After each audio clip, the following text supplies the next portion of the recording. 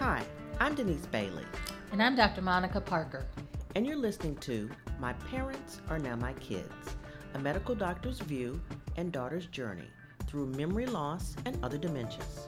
As a doctor, I'll help you navigate through the often confusing, confounding, and frequently frustrating technical aspects of dementia.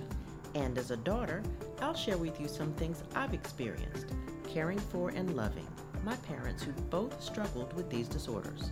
We want you to have hope and to see that there is light at the end of the tunnel. And we'll tell you that sometimes that light is coming straight at you and you just have to get out of the way. Let's get started.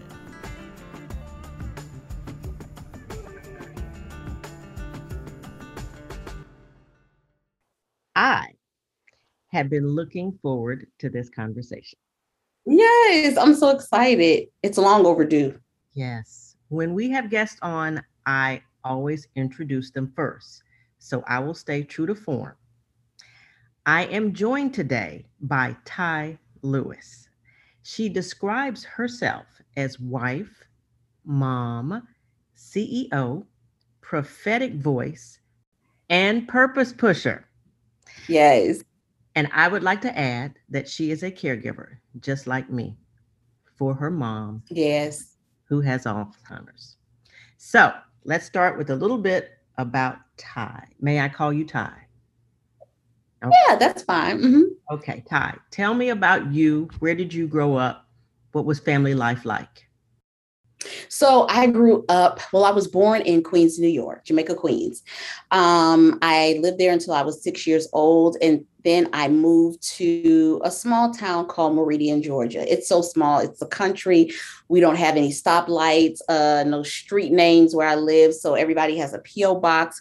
We just recently got street names, maybe five or 6 years ago. So if the police needs to come to your house, it's like, okay, drive down to mile marker 13, make 2 lefts, and then you'll see the yellow house on the right. And that is who you're looking for. And so it's a small knit community. Everyone knew everybody. Everybody was your cousin. And so I grew up tight knit, like just a large family. So a lot of cousins. And so family life was good. Grew up, left, went to college. The same thing. I went to Savannah State. And so that was a family as well, because my mom went there, my siblings went there. And so everybody knew everyone. So it was literally me coming in and following in their footsteps. So it's like, hey, this is my little sister, or this is my niece. I need you to look after her. So yeah, that was life. So you mentioned siblings. How many siblings did you have? 6 of us and 1 passed. Yes. So in 1994. And so it's 6 of us. Sorry to hear about that. You mentioned your mom. So what was your mom like growing up? Was she quiet, feisty, strict? Mommy was strict. Right. And so, and I don't want to say strict, but she was just always orderly, making sure that you were respectful. She was like an old school mom, or she's like an old school mom, and making sure that you have meals 7 days a week, breakfast, lunch, dinner. I didn't eat out. We didn't eat out. Meals were cooked every single day. So you had your meat, you had your vegetable, and then you had your sides. So she ran that household. She ran the household. So she was just respectful. I mean, made sure that you were respectful, that you honored people, making sure that the house was intact. She was, like I said, she took the role of what you would read or deem as the wife that takes care, the caretaker of the home. So she washed everybody's clothes. Like I said, she cooked, she kept the house together. She did everything. When we had Thanksgiving and Christmas, she cooked all the meals. And so that's how she was. She did not play at all. So when you went off to college, what was the dynamic like between you and your mom? Mommy was always, it wasn't like a best friend thing. You know how nowadays people are like, oh, that's my best friend. No, this is your mother and you're going to respect her, and so she would come out to college and visit. She would come to homecoming and things like that. So our relationship has always been good and we've always been close. And so we always talked every single day. Our times to talk early in the morning when she would be driving to school. And then we would talk again, maybe in the afternoon and then before I went to bed. So we always kept in communication with each other. We had a very good relationship. So let's get to it. When did you notice the change in her behavior? Because she was staying at home and I was away in Atlanta, I didn't see it firsthand. So my siblings would mention stuff. I remember, well, let me backtrack. I remember one time she said she lost her wedding ring. And mommy would never do anything like that. But I wasn't familiar with, dementia or Alzheimer's at that time. So I didn't think anything of it. She was like, I don't know where I put it. And again, that's not something that she would do. So I'll never forget her coming up here and saying, and she watched my daughter. When my daughter was in public school, they had a week off and I was still working. And so I said, Mommy, I need you to come up here and watch Mackenzie. And I remember coming home one day and I was like, what did y'all eat for lunch? And so she said, oh, we didn't eat. And I said, what? Y'all didn't eat? And Mackenzie was in the first grade at the time. And I said, Mackenzie, you weren't hungry? And she said, yes, so we just didn't eat. And so I thought it was weird, but I said, okay, maybe they just forgot. And I didn't think anything of it. And that was a red flag. But again, I didn't know anything about it. So I didn't think about it. So my father and then my siblings would say, Mommy's saying or accusing people of things. And she's saying things that we don't think happened. And she's not washing her clothes. And she's just wearing the same thing over and over again. And so it was little things like that they started noticing. And so I scheduled her an appointment up here with a neurologist. And that's how we found out. Mommy she had turned 17. I'm 17, Lord. She had turned 70 that March and she was diagnosed that September. See, that sounds familiar. When I first noticed things about my mother, it wasn't that she was doing the things that your mother was doing, but she was combative and argumentative for seemingly no reason to me. Oh, wow. And it was things like, the sky is clearly blue, but it would be like the sky is green. And she would argue that point till the cows came home. I was like, why is she, being so disagreeable? And that's like you finally got the diagnosis. It was the furthest thing from my mind. And I think my mother was in her late 70s, maybe early 80s or something like that. And so yeah, it changes your world, doesn't it? It does. It really does. It changes how you see things. It changes your perspective of life. It teaches you that things could happen at any moment.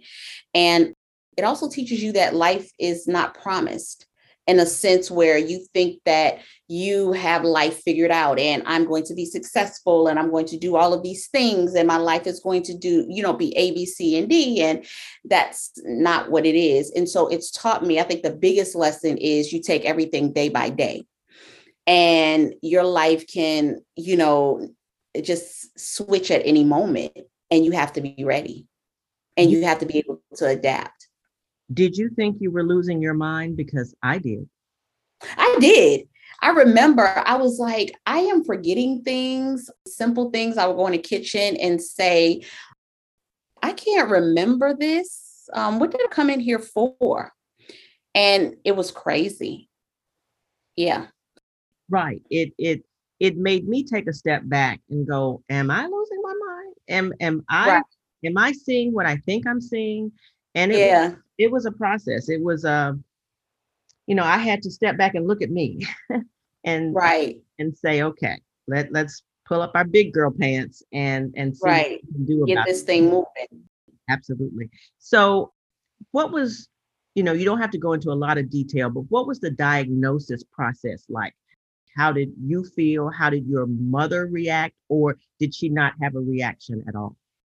So when we went in, the neurologist talked to her. He did the clock test, which is the normal test that they administer, ask questions, the memory questions, things like that. Did that. And then they did a brain scan. And so the results came back, and she just broke down crying. And at that moment, neither one of us understood what it meant. Again, so let me backtrack. My grandmother had Alzheimer's. Her mother? Yes. Yes. And so the crazy thing is, because Mama Genia was in her 90s, we were like, oh, she's just old. She's just talking to the TV. Oh, she's just, and it wasn't to the extent where mommy is or what I can see her going through right now. And so it was, okay, yeah, maybe that, but it's also old age, right? And so and let me say, it's a different time, because when I was growing up, we had older relatives and we'd say, oh, they're just senile. But now we know it's more than that. Right, exactly. So I hadn't researched or anything like that. And when she was diagnosed with dementia without behavioral disturbance. I just started researching and just leaning in to see, what do I need to do? What does that look like? And the bottom line is, we learn as we go. Who I am today and the practices and the strategies that I teach is not who I was day one. I would fuss with mommy. I would say, just those little things where we feel like we can win the battle and we feel like they're being combative, or so on and so forth. Or, I'm going to tell her what to do because now she's listening to me because I'm in charge. And so you feel like you're taking on these roles and that's not your place. And I think many caregivers need to understand that our position is to serve and to love and to give grace. And so when we enter from that position, we will be able to serve well, right? And so we will step out of the authoritative figure where we're saying, okay, well, I'm your caretaker. I tell you, no, she's still my mother. And so it's an honor, integrity, and respect thing. And so even though I'm taking care of her, even though she may not remember, even though she doesn't have the capacity to navigate through daily life, I still have to respect her as my mother. That's what I had to come to terms with. Let me stop you there, because I hope everyone hears what you just said. I need to put that on a loop, because I had to learn that myself. As I mentioned, I would try to, for lack of a better term, get my point across. And I had to learn that that's not going to happen, because it's not in an area where she's cognizant and able to decipher something complex. Yeah. It's her world and I think in it. And I need to I just need to be patient. I've told my listeners before, I pray for patience, and I continue to do so. You have to have patience and just realize that you're not going to win this argument, nor should you. You should just be. And my mother is still cognizant enough at some point to look at me and say, I'm the mother. And I'm like, that's what mommy does, the same thing. She says, and doesn't know that she's my mother, right? She thinks I'm her sister, but she'll look at me quick and say, I'm the mother. You don't tell me what to do. And so, we have to understand that we don't win. We can't win the battle with dementia, because we'll be sitting there arguing all day long. Yes, absolutely. Yeah. I won't go into a long part of this, but when I was first thrust into this caregiver situation, what helped me and what helped me feel like I wasn't alone was to hear stories of what other people have been going through. Can you just tell me briefly a little story about your experience that might help someone else? I think the biggest thing that has helped me is faith and perspective, right?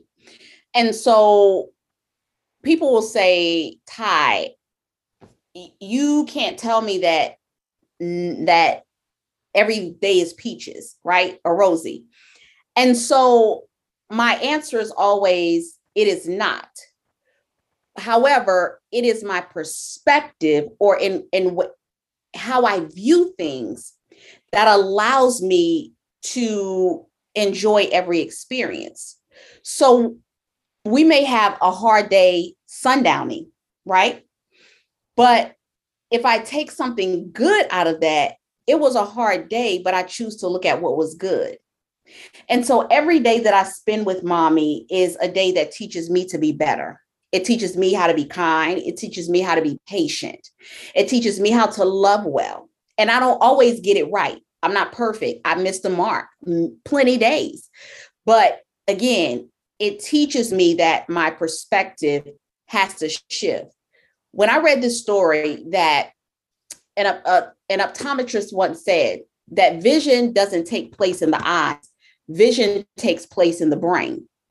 And so therefore, what we see here is what, and that's our thinking, is what we'll see here.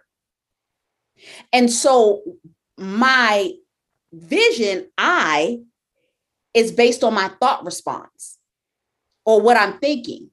And so that in turn gives me a response or allows me to say something.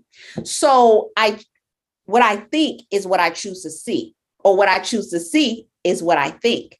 And so it allows me to have positive interactions with my mom. And so I think some of the best times is when we're if anybody follows us, we're dancing all the time, acting crazy.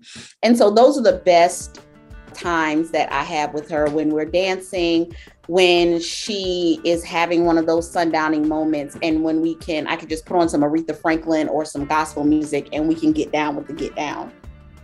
And so that's probably one of the best. It's not a story, so to speak, but it's just, it encompasses everything, just understanding that every day can be great. Yes, every day can be great. Great advice.